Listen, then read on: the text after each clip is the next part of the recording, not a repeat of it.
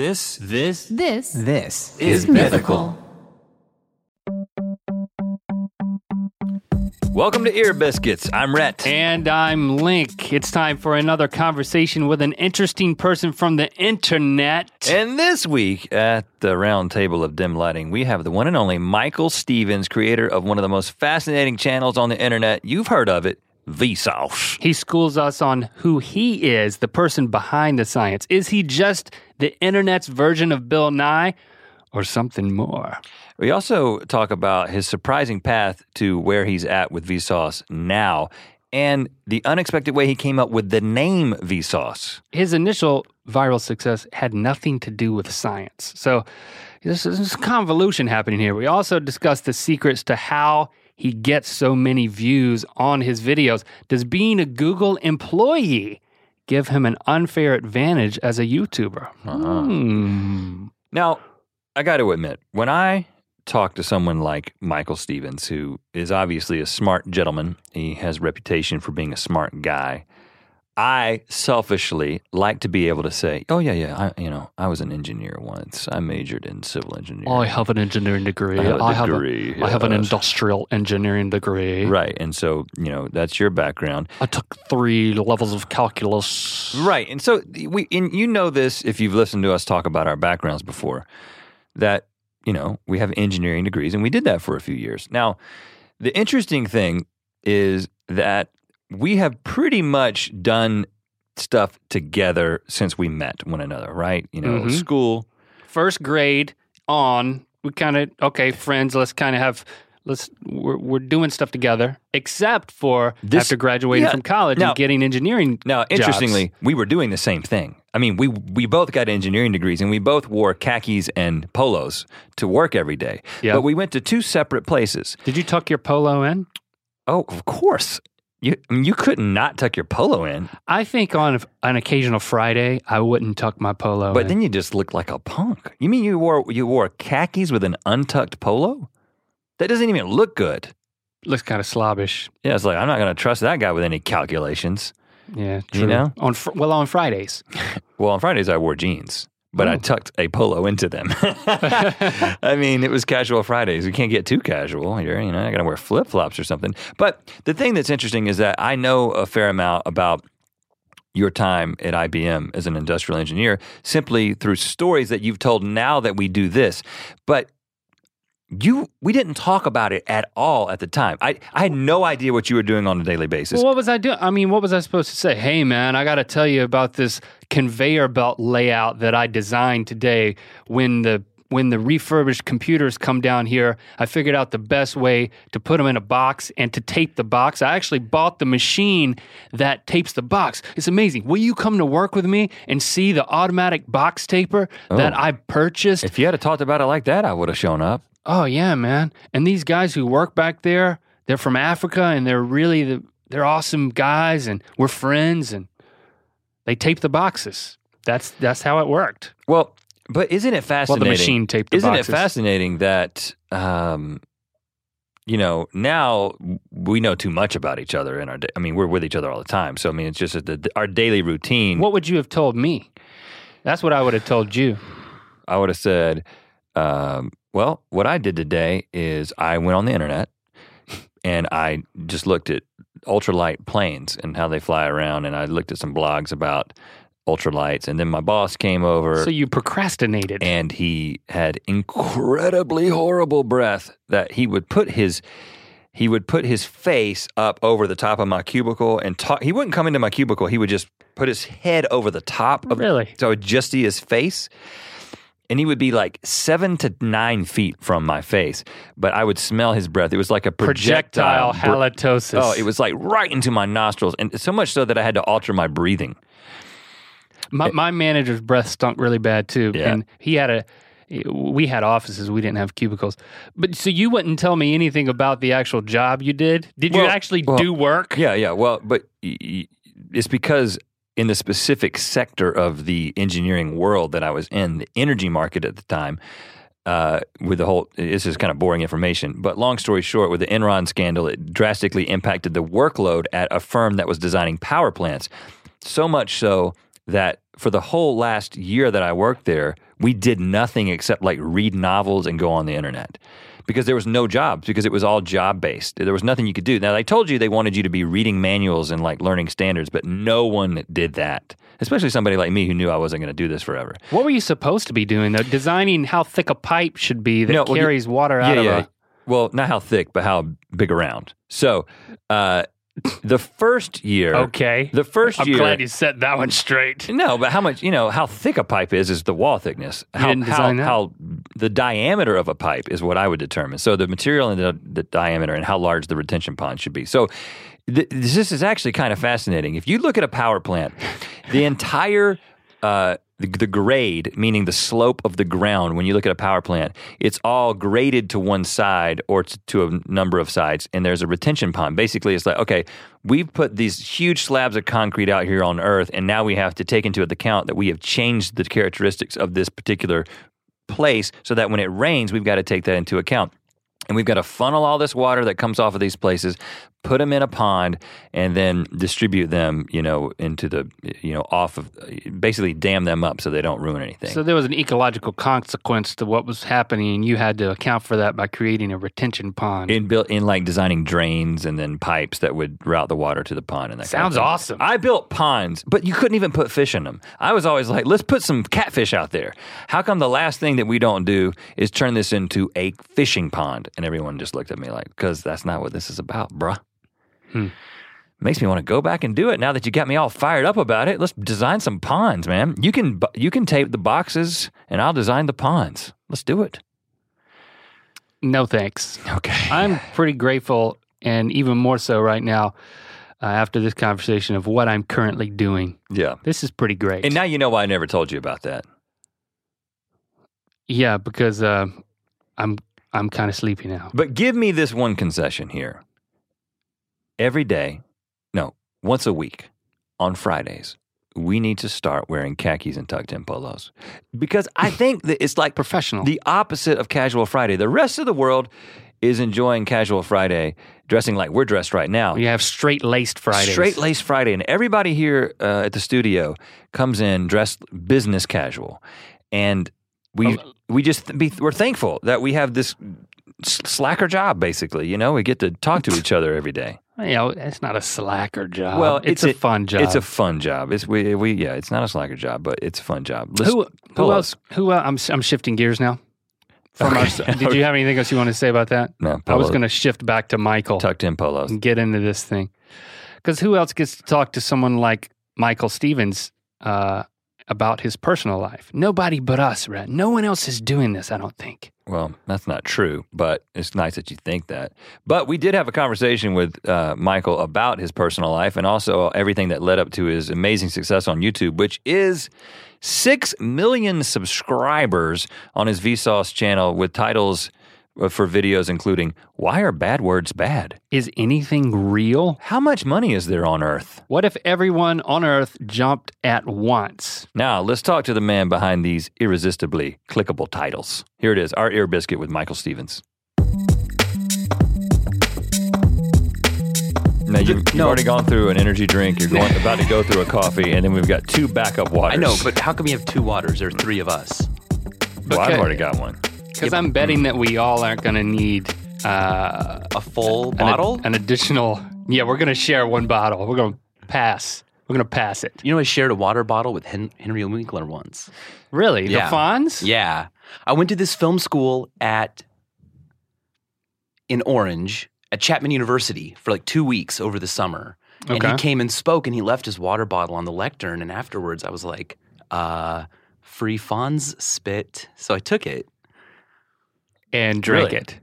No, I wouldn't dare, do that and taint the saliva. But I Do figured... you still have it? I don't know. I might.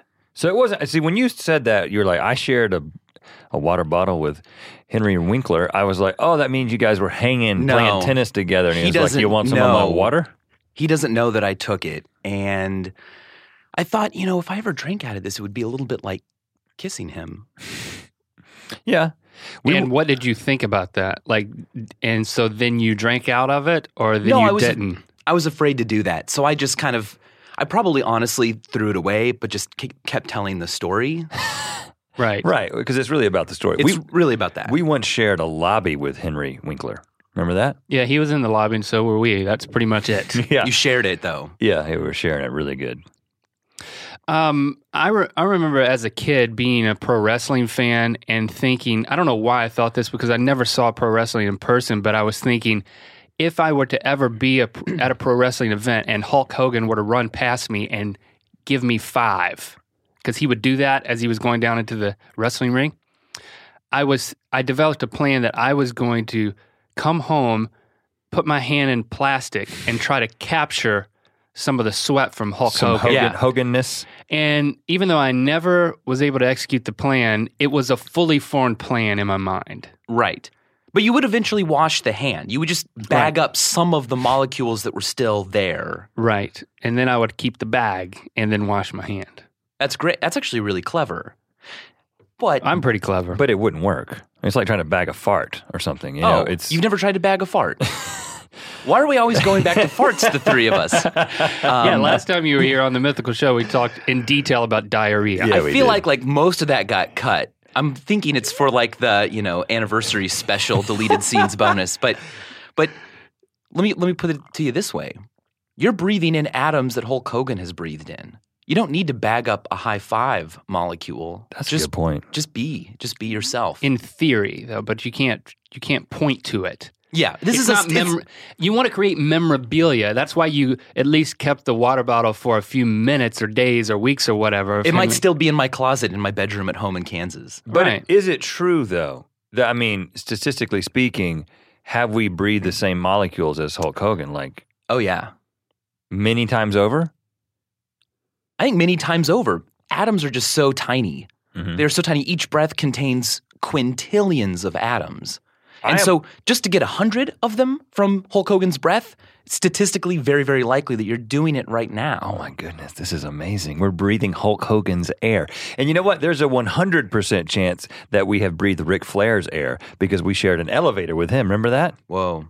That was Greg the Hammer Valentine. It wasn't Ric Flair. They were both at the same hotel in Knoxville, Tennessee.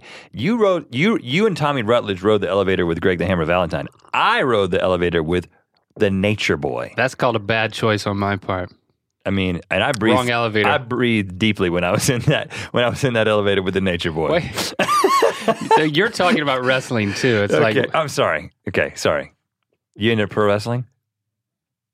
No. But I think I was born at a different time. I was a bit too young during the Hulk Hogan era. That's then right. the Stone Cold Steve Austin era, I was in my like science phase. I wanted to know a bunch of facts and own test tubes, and so Well, there's a lot of physics in pro wrestling. there really is. And there's a lot of acting, which I was always interested in as well. Really? Yeah. I did theater all the time, all through high school, college, and in a way now I still perform, but Right. to a global audience. Well, let's do that. Let's go back. Let's go even earlier. So, where are you from? Stillwell, Kansas. Stillwell, Kansas. Stillwell. Is that a small town? I've never heard of it. It's a pretty small town, not named after the stillness of its wells, but rather a guy named Mr. Stillwell who helped get the railroad through the city or something. And by city, I mean it was a small town. As Overland Park, Kansas has grown, it has become a bit bigger, but it's still not really a suburb. There aren't sewers, there aren't curbs, there aren't leash laws for dogs, but for anything. But there are traffic lights. Oh yeah, there are a few traffic lights. Okay. Yeah. I was born in Kansas City, Missouri. And then as soon as I turned, 5 years old, started going to school, my parents moved to a house that wasn't right on this big busy road, Ward Parkway, and we moved to Stillwell, Kansas, which is a bit political, right? Because all my family lived in Missouri, and here we are being Kansan people. There's controversy there? Yeah, because were we traitors to the state of Missouri? Yes. I think so. By leaving. By leaving. We only lived a mile from the border. I could just ride my bike over to Missouri. And we would do that. We'd go to Belton, Missouri to buy fireworks every year. Okay. Oh, so they got loose laws over there on the fireworks. Yeah. Like South Carolina. We would go to South Carolina. Right. Mm-hmm. Yeah. Right across the border, all the firework tents would set up They're over the awesome. summer. Mhm. Yeah. So that was the thing. It was, I'm riding my bike across the border. That was kind of like an adventure for you as a kid. Yeah, and it was exciting because it's also a nerdy thing, borders, to be like, wow, like I can have one foot in Missouri and one in Kansas. And it's completely an arbitrary thing that humans made up. Right. But you're like, wow, there's something special about this. It's like sitting on the equator. We used to do that with the counties. We would be like, this is the Johnston County line. Was it Johnston County? Johnson County. Yeah, counties were a big deal back in North Carolina. Johnson County, that's where Stillwell is. Johnson County, really? Kansas. Yeah. This Johnson guy did a lot of counting. Well, ours was Johnston. So that guy's a jerk. He threw a T in there. Yeah. So did you grow up with both your parents? What was your family situation like? Yeah, definitely. I grew up with both of my parents and a sister, 2 years younger than me, named Melissa. Okay. And she is just so athletic. She played semi-professional American football on an all-girls team. What? Yeah. That she exists? Just bought, yeah. Wow. She just bought a dirt bike, and I'm like, oh, cool. But now she's doing like BMX tournaments on it. And I'm like, you got to be kidding me. I break a sweat just peeling an orange. But my sister, she is so fit and athletic, and she does all kinds of sports. So what is that like growing up, where you kind of you've got the stereotypes backwards a little bit in your family. You've got the jock sister and you're into science. Yeah, so they were still stereotypes, though. Still like, well, if you're going to excel at soccer, then I'm going to excel at knowing the most about everything else, Right? Yeah, my older stepsister, anything she liked, I decided not to like just because she liked it, like music. As a kid, I decided not to like music. Just at all. Period? At all. Period. Because Emmy liked music. You could have just picked the genres that she liked and hated those. I was that determined to be different. I am going to swear off all the arts because you're a fan of music. Right. So did you consciously say this to people? Like, oh, I don't like music. 'Cause Yeah, that's something a kid would say. Yeah, it was like, yeah, that's her thing. Yeah, but then I slowly got into it. I mean, I got like Weird Al Yankovic tapes, which Right. you can argue that's not really music. So I was like, okay, this is like a comedy thing, it's something a little bit different. This is making fun of music, just like I do all the time. So Have you heard this experiment? It has not been done before, but you have a child, step one, and then you raise your child only listening to Weird Al Yankovic so that when they go off on their own as an adult and they hear all of these songs, the originals, they think, who are these people ripping off Weird Al and not being funny? That's a cruel experiment, Yeah, sir. I'm still fertile. I could still do it. Are you still fertile? Yeah. I think so, yeah. Congrats. All right, so let's keep going here. So your sister, a little bit younger. What was it like growing up in that environment? What did your parents do?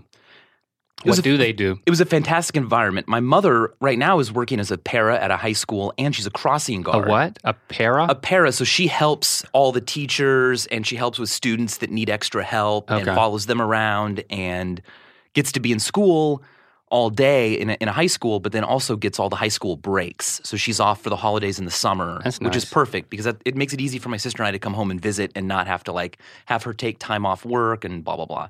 My dad is a chemical engineer.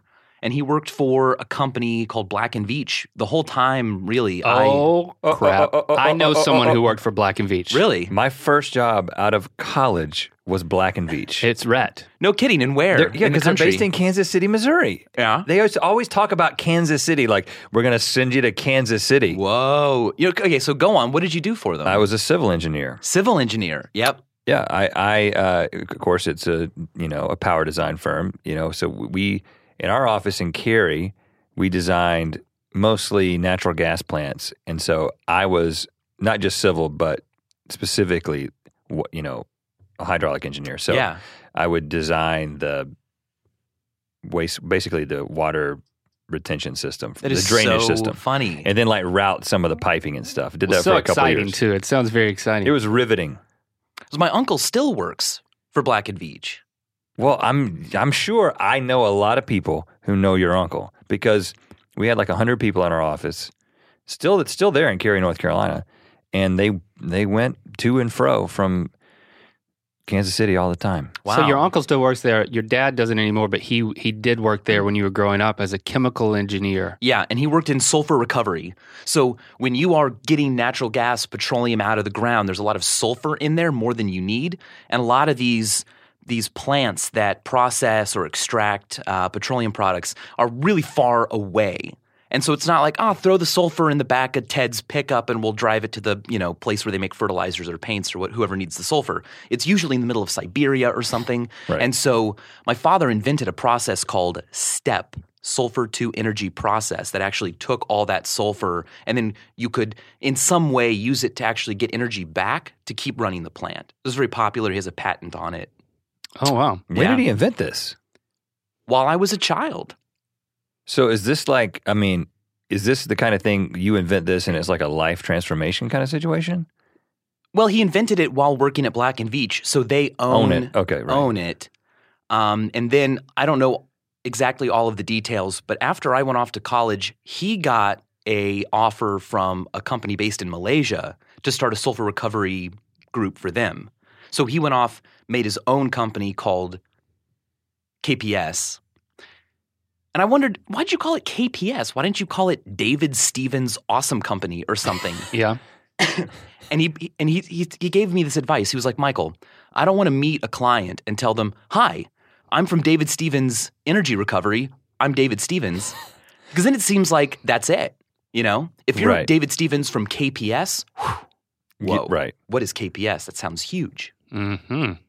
Yeah, we didn't There's a take that strategy. advice. You're We- Rhett and Link Inc., right? Yeah, so it's like the, Yeah, I'm the Rhett from Rhett Link Inc. I mean, I have to do this all the time when we're like setting up, a phone account or something like that, because we do all this ourselves. So I said, what's the company? I'm like, Rhett and Link Inc. And they're like, in your name? I'm like, Rhett Right. McLaughlin. It gets kind of small, kind of quick. Yeah, they're like, okay, I see what kind of We didn't corporation this anticipate is. that. Your dad is a smart guy. Yeah. I think Isn't that we've- clever? Yeah. Now, so for you as a kid, were you a very inquisitive child, kind of nerdy? Were you, how would you describe yourself then? And were you like taken after your dad genetically or just socially, or what was going on?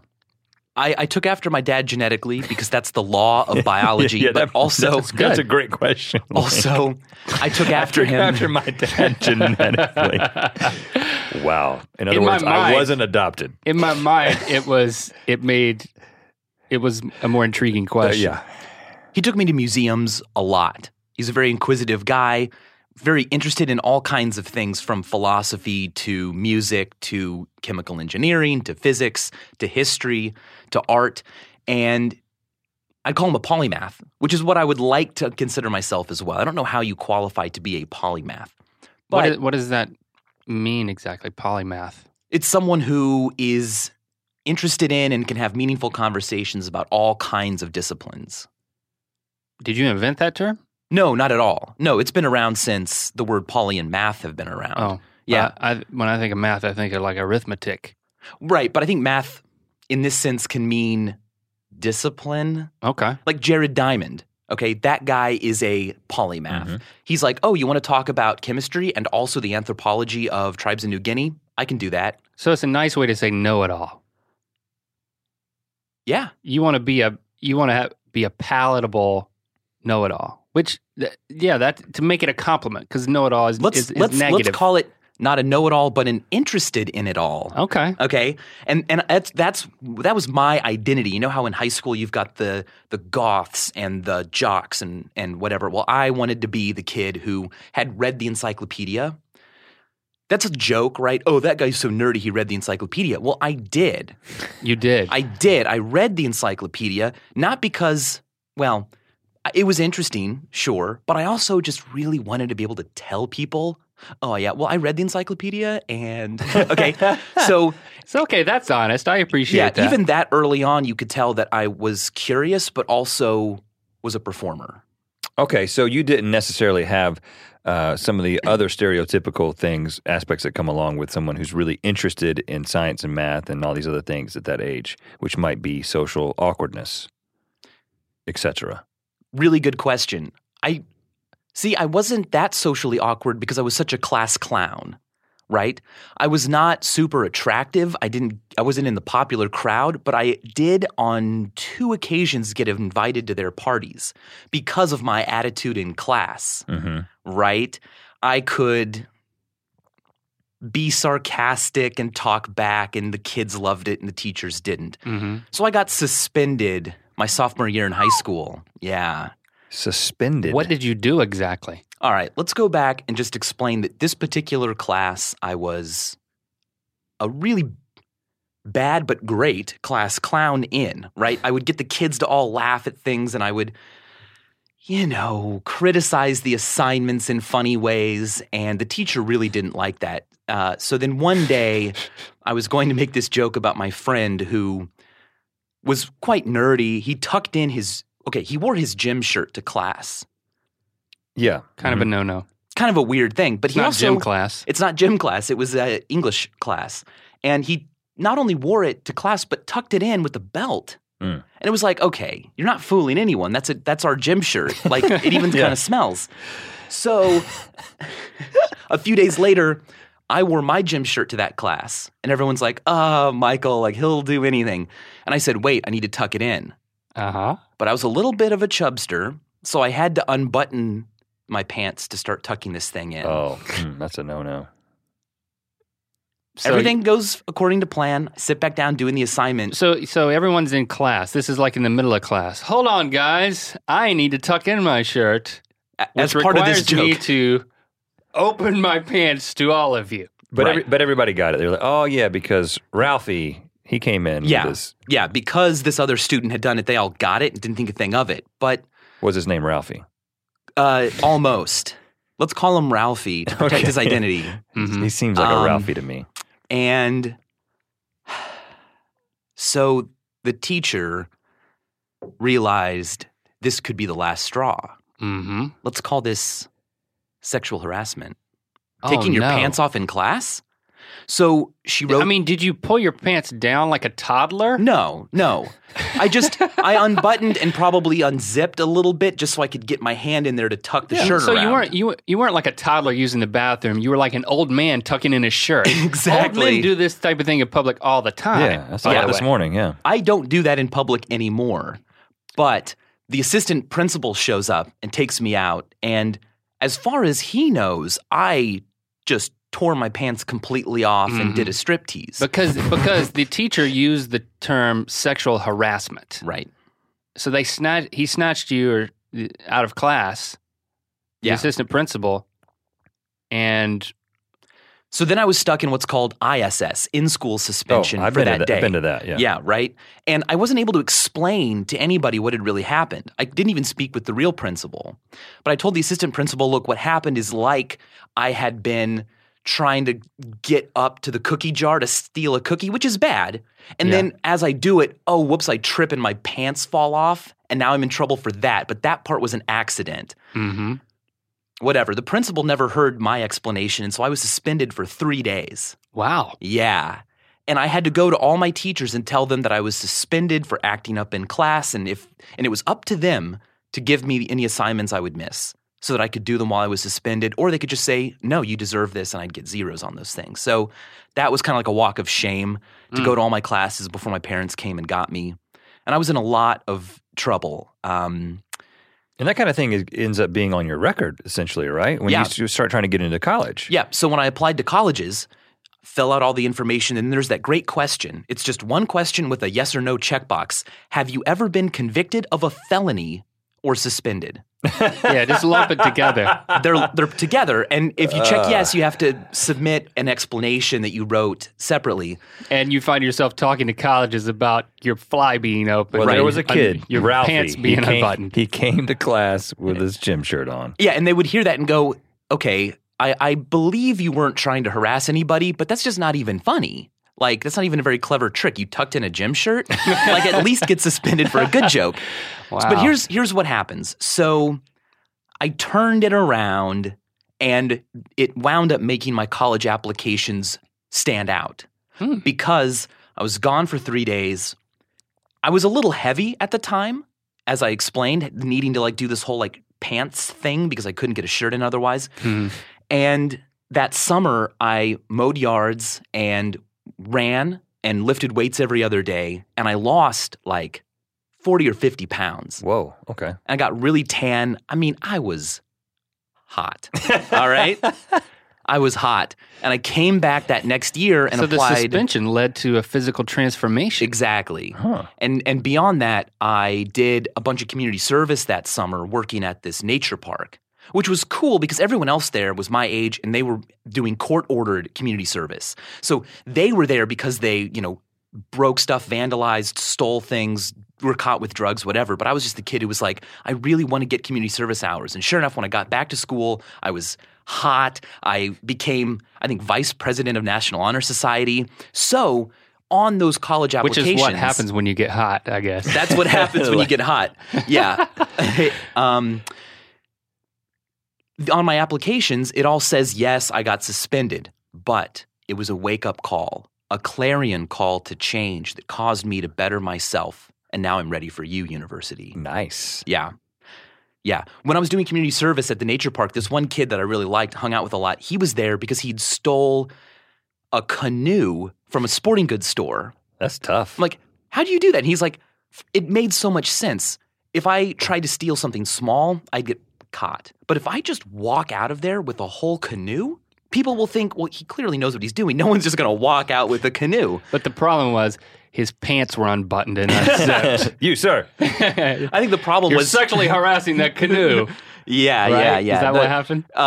If only. The problem in his case was that he was like 14. And 14-year-olds don't just like buy canoes and then drag them out. If he'd been like a man, or a woman, just an adult person in general, or if he was wearing like a bright construction vest, it would look like, it's official, like just let him do it. Yeah. So he was there at the Yeah, and what's neat is because I was the only person there who wasn't in trouble through juvenile court, I was given the most responsibility. I got to drive the golf carts around with all the plants and mulch or whatever. I got to kind of lead the projects. Yeah. So as you can see, I hit my nadir, and then I could only go up from there. And you did. Yeah, that's what got you into college. Where did you get into college? University of Chicago. And it was a result of this, like the essay that you attached? The sexual harassment explanation? I think it helped a lot, yeah. Wow.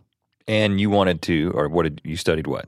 I studied neuropsychology and English literature.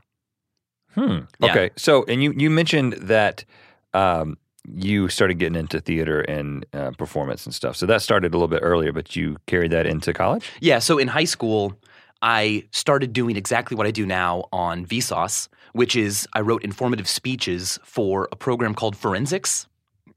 That's like a club at your high school? Exactly. And then on the weekends, you would go to different high schools and you would perform informative speeches about 7 to 9 minutes long to judges, and then they would score all the public students. Speaking, not debate. It was not debate. It was competitive public speaking, okay. Right? And there are different events. You could also do oration, which is a speech that's a bit longer, and it's more about an opinion, letting people know about something, or giving them information. Well, it's different than informative. And I did both, and I did my first informative speech about ketchup.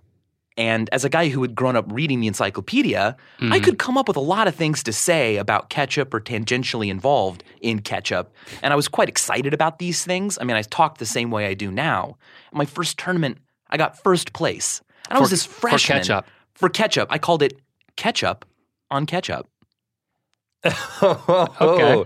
Yeah, I get it. Yeah. Play on words. Play on words. Now, let me tell you this. In high school, I went through puberty at like 8 years old. Not even high school. So I was like you had a beard.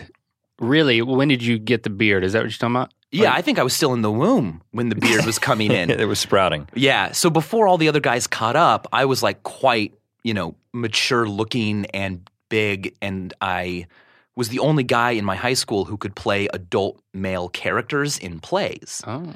So they hear that I'm doing speeches. I don't really act, but the drama teacher asked me to audition for repertory theater. And I just gave one of my speeches, and I think they just said, look, we need this guy because he looks so old. And sure enough, I performed in a lot of plays as the dad. or the oldest man.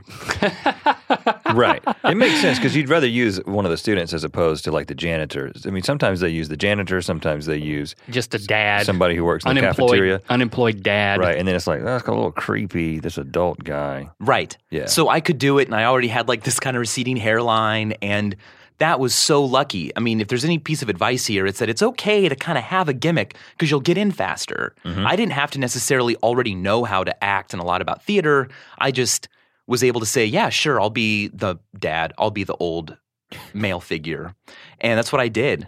But the other people that I acted with, the other kids, were so much more talented than I was. That was amazing. Because they were so good, I had to keep up with them and I had to learn, and I always felt like I was surrounded by people more talented than myself. And that can make you scared, but it can also be really inspiring. And so I think my life has been a story of trying to find those moments where I can be the one in the room who knows the least and is the least experienced and can hopefully get some of my surrounding colleagues' talent to rub off on me. So where was your mind when you went off to college and had that double major and this bent towards entertainment? I knew I was never going to be that great of an actor, but I got really into the theory of theater and directing. So William Ball and Bogart, I read everything they wrote. Yeah, so connect the dots for us in how it went from where you were at in college to where you're at now. So I'm doing a lot of theater, right? Especially directing. That's what I love to do. And then I saw a video, probably on College Humor or something. I don't think YouTube was quite there yet. And it was a mashup that took The Shining and made it look like a funny movie. Okay. Have you seen this? Yeah, it was Yes. a movie trailer that for a movie called Shining, which is this feel-good relationship thing between the son and Like a the family father. vacation. Yeah, he just the guy who edited it just chose the right moments to make it look like a family fun thing, and then he put music in that really pulled at your heartstrings. Yeah. And it floored me. That was so powerful. Today we take it as, well, anyone can do that. But at the time, this was like a landmark thing that you could take a famous piece of work like The Shining and make it mean something completely different without even needing to own a camera. It was just straight up editing. And that was huge to me. So I immediately joined our campus film group so that I could learn how to use editing software. Mm-hmm. And one of Okay. the first things I edited was Ferris Bueller's Day Off, the trailer, remixed to look like a horror film. Okay, so you did the opposite. I did the opposite, of yeah. Shining. And what I did, it was so simple, but it was a great exercise. I just took the entire movie, Ferris Bueller's Day Off, and then I took the trailer for Friday the 13th with Don LaFontaine's voiceover, and I used his voiceover as the template. And I just found Ferris Bueller's scenes to fit each thing that he said. So when he goes, 13 of her friends are dead, I took the nurse giving a hug to Sloane, right? Yeah. And it was really easy. You would just find a thing that kind of matched, and then you'd put it in this like spooky music. Sure. And yeah. And then where did you post that? I posted it on about 16 different video sites. Everything from eBaum's World to iFilm to Yahoo to College Humor. Yeah. We the same strategy. We used to have an account everywhere. Everywhere. All those places you just mentioned and many more. Yeah. Yes. Mhm. And it was it's called Super Distribution. Funny or Die was one. Yeah. Yep. And Did it take off anywhere? Or? yeah, on College Humor, right? So they put it on the front page. If you watch it today, you're going to go, this is really a clumsy edit. But seriously, at that time, we're talking about 2006, 2005, this was like, whoa, you just changed a piece of culture. Mhm. And how many people have watched it? 2 million? That's insane. So that made me really excited. I remixed George W. Bush and Karl Rove into a rap video, which again is terrible. I called it Bush and Rove Thug Life.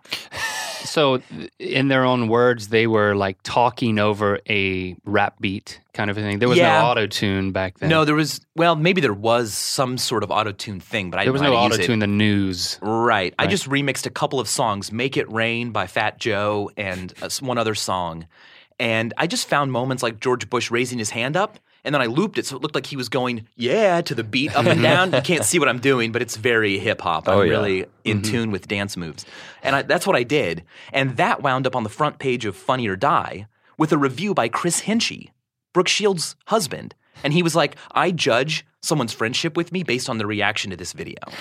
Wow. Yeah. And it got like 100,000 views by being on the front page of Funny or Die back in 2006. And that was giant. And the fact that this celebrity talked about it, I'm like, okay, I know what I'm doing.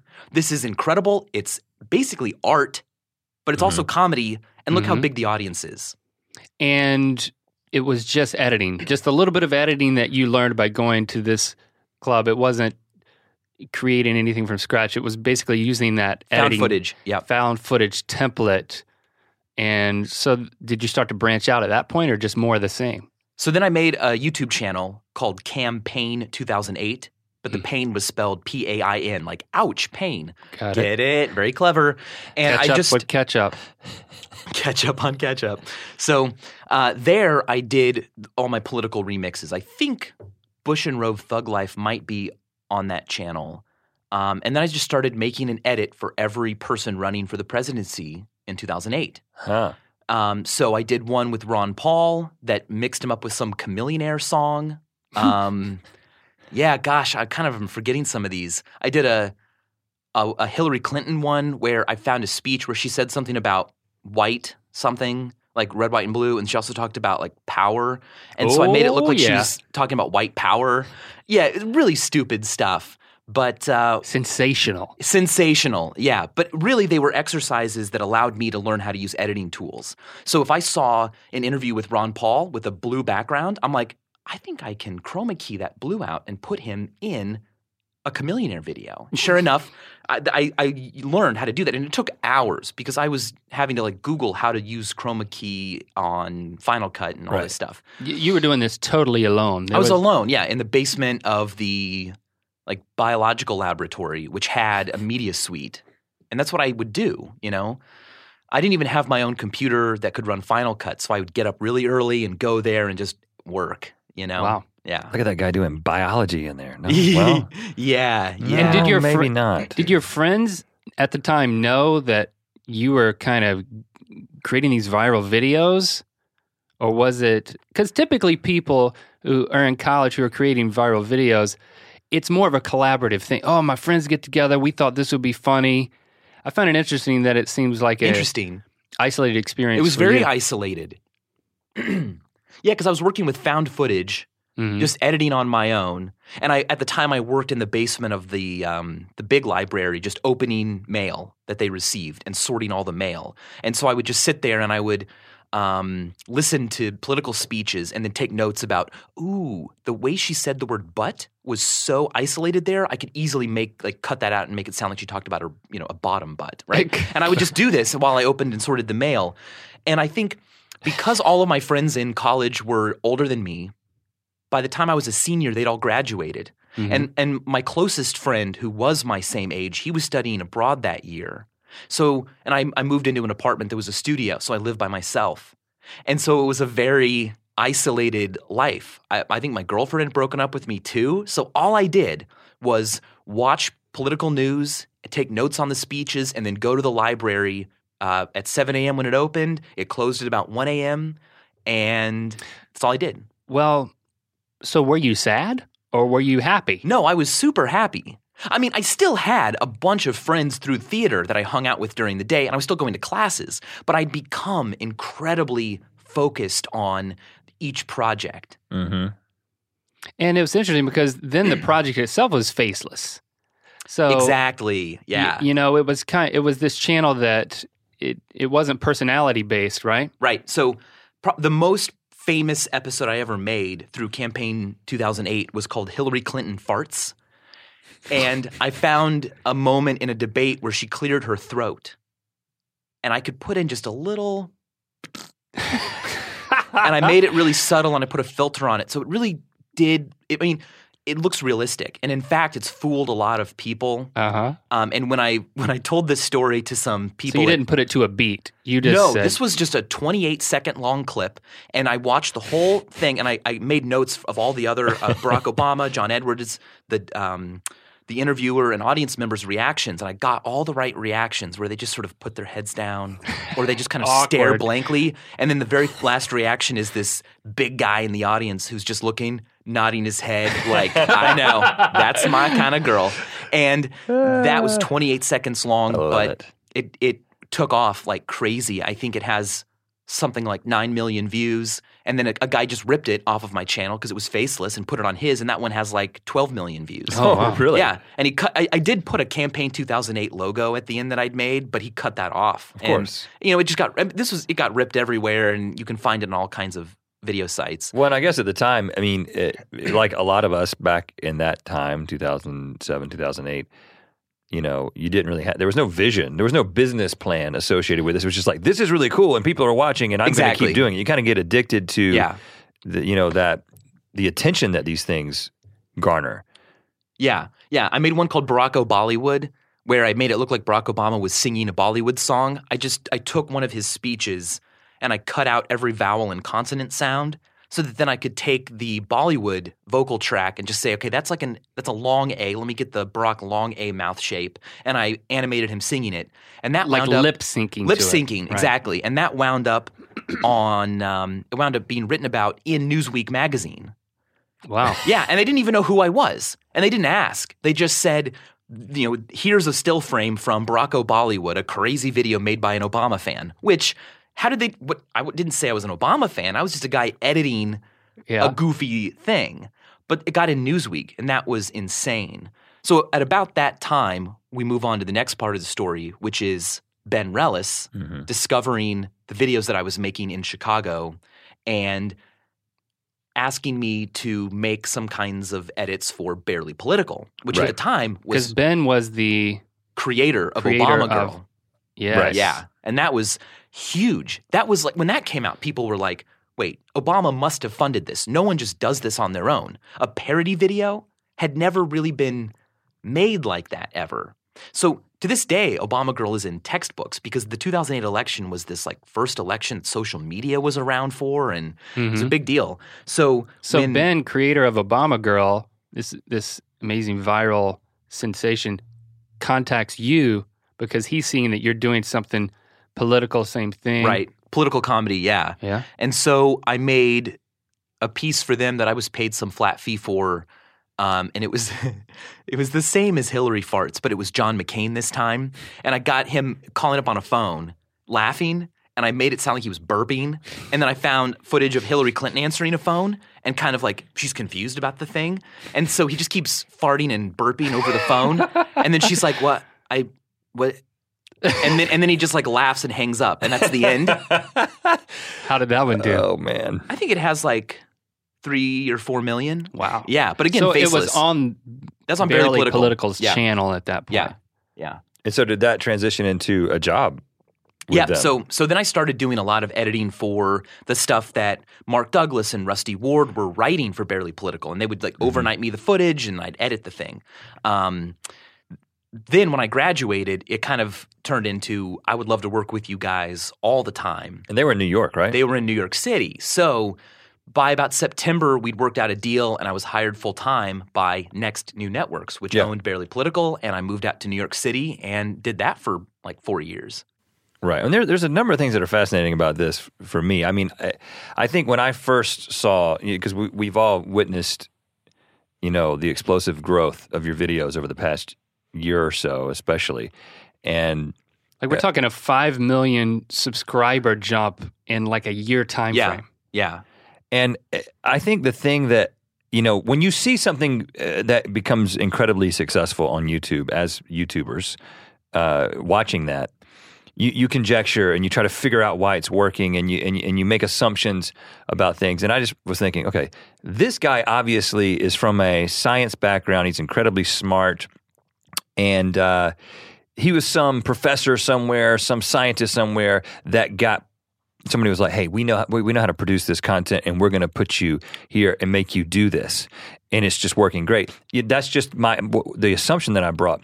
But it makes so much more sense to hear the story, which is, obviously, you're a smart guy who read the encyclopedia, who can speak on these subjects with authority. But the reason that it's so successful is because you lived it. You discovered how things work on the internet personally, and personally produce these things in a way that you just can't pull some professor out of a college and say, hey, talk about this. I think it's fascinating. Even going back to your oration and how you speak and how it all came together. There's a background from that too. Yeah, I think a lot of people don't know that backstory. They think maybe that I'm just brought in and there's a whole team producing them. But up until a month ago, I was doing all the editing and everything. I researched and wrote, and then I shoot alone, just like Zay Frank. The camera has to be close enough to my face that I can reach out and press the record button and focus it. Yeah. To this day, I still shoot alone.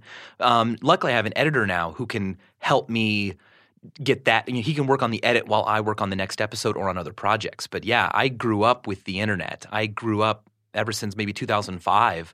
I think there have only been a few occasions I haven't made a video during a week since then. But some of them were faceless. They were just crazy edits or compilations that didn't say, hey, I'm Michael Stevens. Now, at some point, Next New Networks that you worked for was bought by Google, or something happened there. And kind of at the same time, with so many changes going on with how YouTube itself worked, there was a lot of Vsauce on the homepage of YouTube. And I remember there was a meeting amongst a whole bunch of YouTubers where YouTube people came in and explained all the changes. And at one point, there was an outrage where it was like, why is this Vsauce can get on the homepage all the time, but I can't anymore? What's happening? And then there's somebody saying, well, Michael is a Google employee. Right. And it's like, oh, that's the answer. And of course, I don't believe that's the answer. But, you rack your brain. And so is that really what it is, though? Do we need to become Google employees to really Well, and explain first kill this thing? The acquisition, so that you're technically working for Google now. Of course, yeah. So first of all, no. I mean, I wish I knew how to get onto the front page. That is a super secret thing that is always changing, right? Which is kind of cool. In fact, I wish I knew more about how these algorithms are built, because there's not anyone who makes a conscious decision to curate anything onto the front page, because that's not a very YouTube-y thing, right? It should be, this is what people are watching. And you can actually surface super cool content faster using mathematical algorithms. So they'll detect, wait a second, Perez Hilton and Sports Illustrated both embedded this video? That's a weird combo. Clearly, this is something important. Get it up there. It's important, right? Or it's being viewed by a very diverse group of demographics. Get it up there, right? But the specifics of how all these things are weighted is a super huge mystery, I think, to almost everybody. But you're a Google employee, right?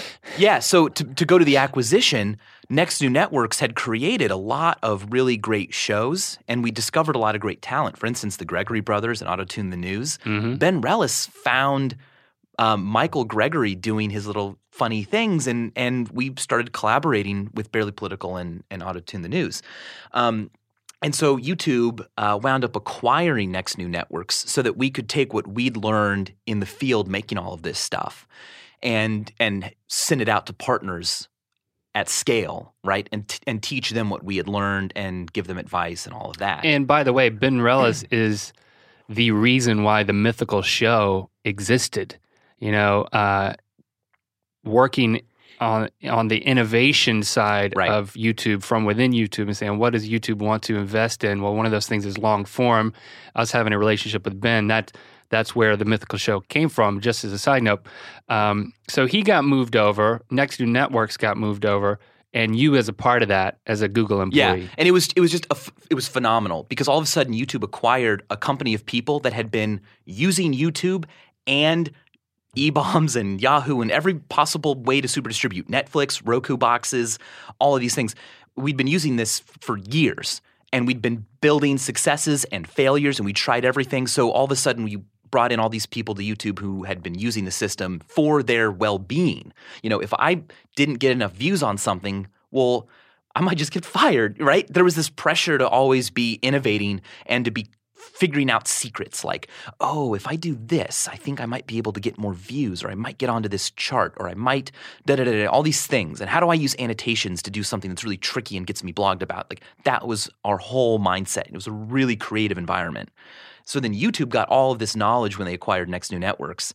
And now I work for YouTube as a programming strategist, spreading out my successes and failures and questions and challenges to other creators, letting them know, hey, I did this once, 2 years ago, and it worked really well. Or I did this and people hated it, so maybe don't do that. And how did the whole move to London factor into this? So I was a programming strategist in New York City, and they needed someone to do that same job in EMEA, which is Europe, Middle East, and Africa. I was going out to London for a week or two at a time to sort of meet with their partner managers and tell them, hey, these are some cool things people are doing. These are some really innovative things people are doing. These are some programming strategies that are working, shows that don't just get people to click, but get people to subscribe, right? And I wound up loving the team out there in the UK and all of Europe and Middle East and Africa. And then I said, hey, you're hiring someone to do what I do in New York. Can I apply for that? And they said, sure. And I got that job and was lucky enough to get to move to the UK. And it's been amazing. I don't think it's a coincidence Vsauce has grown as fast as it has since I moved out to Europe and really learned a lot more about the world and about global audiences. Well, let me ask you this. I mean, are you studying not only your audience, but these other things that are really popping on YouTube? Are you a student of those type of things in order to seeing where Vsauce should go? And what are your thoughts on that? Yeah, where Vsauce should go, in my opinion, is beyond YouTube. YouTube is a part of a business, right? And it can be a really powerful part of a business. But I think that Vsauce has a lot of exciting opportunities offline that will help us let the rest of the world know that we exist who isn't looking at YouTube as closely, and let them know that there's such great content on YouTube. If that means like writing columns for a magazine, if that means getting a Vsauce board game, I mean, hello, like those kinds of things are really what's exciting to me right now. But it's all a Google entity now, right? Or is Vsauce separate? Is it owned by Google too, or? Yeah, it is. It is. And so part of innovating and part of like figuring out what advice we can give to channels means that we need to run Vsauce like it's a channel. And so if there are opportunities in other media, if there are any way we can help bring more people to YouTube, that is what we're looking for. Well, I got to say that, the content is very welcome on YouTube from my perspective because, I love the fact that that people are responding to content that is challenging, that is informative, that isn't tricking people into watching videos, that isn't just about video games, and isn't just about the latest celebrity gossip. I mean, to me, that's, a lot of people have their opinions about what YouTube videos should be and what the YouTube audience is. And I think that the fact that your videos have gotten so popular attests to the fact that there's people who actually want to learn legitimate information, and apparently it's a very broad audience, and that's encouraging. Yeah, the audience is really broad, but YouTube is so big. There's room for everything. Mm-hmm. Do you make 3-hour-long films? Perfect. YouTube's great for that. Do you want to just watch videos of the surgery you're about to have? Yeah, YouTube has that too, right? So it's easy to think that there's only one type of genre or style or click that is YouTube, but YouTube is gigantic. Did your brain ever turn off? You just like veg out? Yeah, for sure. No. I think as I kind of get a life back, like I said, I'm taking a vacation of sorts starting Saturday, and I like to hang out with people who just don't even do YouTube. So how are you getting a life back? That implies that I didn't your have life a life was taken away, yeah, or you didn't have one, yeah. And so tell us, is that true? And then how you go about getting it back? What do you mean, get your life back? Look, if you want to create 13-minute long episodes every week and build an audience and get 5 million subscribers in a year, and you also want to have a life at the same time, you don't. Not going to happen. Colin Gray from CGP Grey put it really well. He's like, okay, look, you have 4 things in life, and you get to pick 2. Job, friends, family, and health. Pick 2. And I've been focusing on my job and my job as the 2 things. You doubled down. I doubled down. And that meant that everything I did, even watching Family Guy episodes at 2 a.m, was all about, what if dogs talked?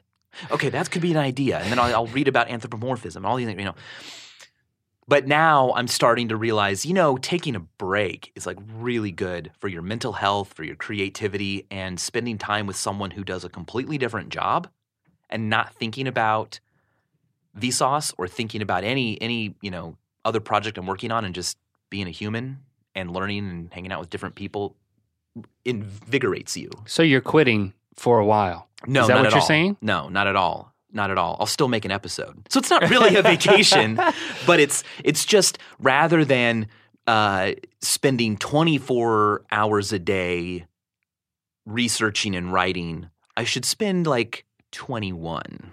Right? Really? That's your plan? That's my plan for a relaxing vacation.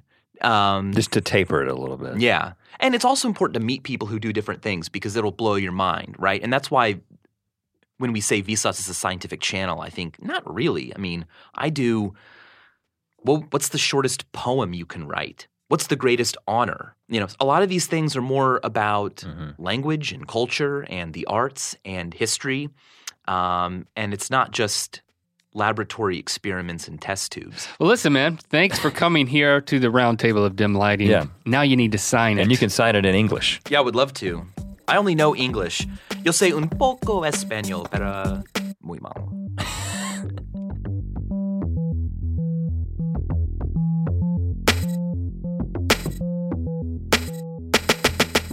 And that's it. Our conversation with Michael from Vsauce.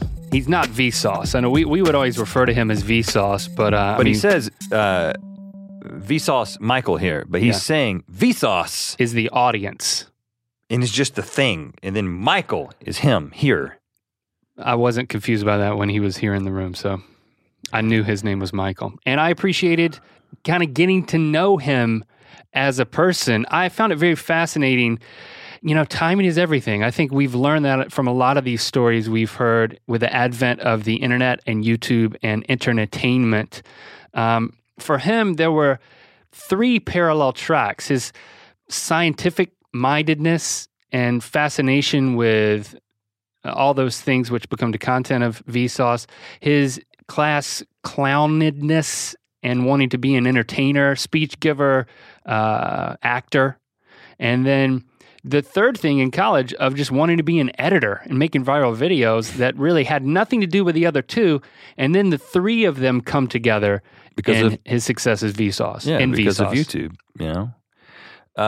Yeah, we definitely can relate to that and how these weird skills and, desire for something to happen and then the opportunity that YouTube provides leads to a career. It's nuts. But yeah, I did find it very interesting. He said that his friend said there are only 4 things. I think it was his friend. Well, somebody told him, there's 4 things you can have in life. There's 4 things in life, but you got to pick 2. Job, friends, family, and health. And when he said that, I immediately had a knee-jerk reaction. I was like, in my mind, that's not true. That's not true. It can't be true. Then I started thinking about it, and I realized, he's right. Now, the interesting thing is we have the ability to circumvent this a little bit because we work together. So while we don't have a lot of other friends, we have some friends, but I think it's clear that we've chosen family and job with just a few friends, and we don't exercise. Yeah, there's. We were just talking about this the other day. There's just no exercise. We do some active things, but there's no commitment to health, right? And beyond our friendship and the few other friendships that we have that are not regular, see people on a regular basis, it's job and family. But it's interesting that you're right. We've kind of gamed the system because we work together and we are friends. And here's how we can are we really friends or coworkers? No, we're friends. That's the question. But no, listen, we can totally game this system, all 4, if we get those treadmills that you run on those little elliptical machines that you do while you're at your stand-up desk. Rhett, that will never happen. I think what you need to be thinking is we need to make an exercise channel. We need to totally change our brand to just be like, we're personal trainers. Well, we could do an exercise channel. That's the only way to make it work. But just and as all one of the all things. the people that we're training are friends that we're making in real life, and they're like in the room. That's how we do it. That's how we game the system completely. Well, we could just get one of those little ellipticals. I'm not talking about the big elliptical that we had. I'm talking about this little thing, that little stair step thing that as we're at our stand-up desk, we're like, hey, I got an idea. If that's the noise you're going to be making the entire time, then you're going to lose the friendship aspect. I'm only going to be making that noise the first 3 months until my body adjusts. Or we could adjusts. Wow. Or we could just, come to grips with the fact that that's how it is and we're choosing our two.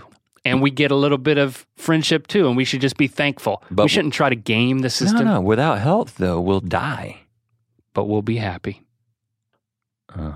Okay. Die happy. We didn't, I wonder what, he said right now he's got just job and job. Just job and job. So he's only picked one. Yeah, he doubled down and, well. Can't blame him. Really? Well, he's a single guy. He can kind of get away with it right now. So thanks, Michael, for coming in. Be sure to tweet at Michael and let him know. I'm actually looking right now. I think it's Tweet Sauce. If you go to twitter.com/tweetsauce. Huh. Yeah, that's it. You can let him know that you listen to this. Tweet Sauce. You've gained an understanding of the man behind the science. And these two men are going to be here next week delivering you more stories. For some reason, I want to say stories from the road. I don't know why. Well, that's a new podcast that we're starting. It sounded good. We're going to start that on Sunday. Stories from the road. But in the meantime, we hope you enjoyed this ear biscuit with a little bit of Vsauce on it. Ooh, think about that. A little bit of that green Vsauce on your ear biscuit. Mental picture. Eat it.